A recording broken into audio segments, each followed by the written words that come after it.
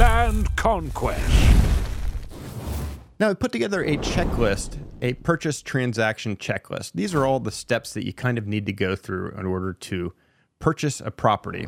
Now, each of these steps is detailed on this sheet, and you can feel free to use that to keep your transaction somewhat organized.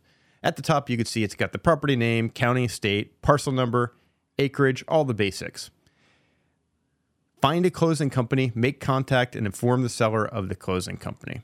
That's one first step. Send the fully signed purchase agreement to the closing company. Yep. Send the closing company your LLC or corporate documents. Complete closing company opening paperwork. A lot of times they're going to have some specific paperwork that they want you to fill out. So you fill it out, send it back, and then you're done with this step.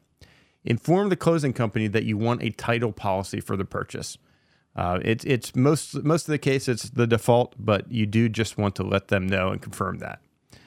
Ask the seller to complete the disclosure statement. Now, that's an optional step. If you think your seller will fill it out, you can definitely send it over to them and see if they will. Request to review the title policy and title search documents. This is a very important step in the process. There's a title policy, a prelim, normally they'll call it, and then title search documents. Normally, they've done a search, and these are the documents that they use to back up their search.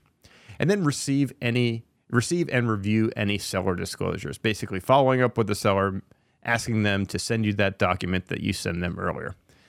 Next, you'll schedule a closing date. And then review the seller deed to ensure the name and legal description are correct. Review the HUD or estimated settlement statement to make sure all the numbers of the deal are correct. Then you wire the funds for closing, verbally verifying wire instructions before sending money if it's your first deal with that title company. And then request a copy of the recorded deed, final title policy, other closing documents, and final HUD for your file. Upload all documents to Google Drive and Land Conquest if applicable. And then finally, update the deal spreadsheet.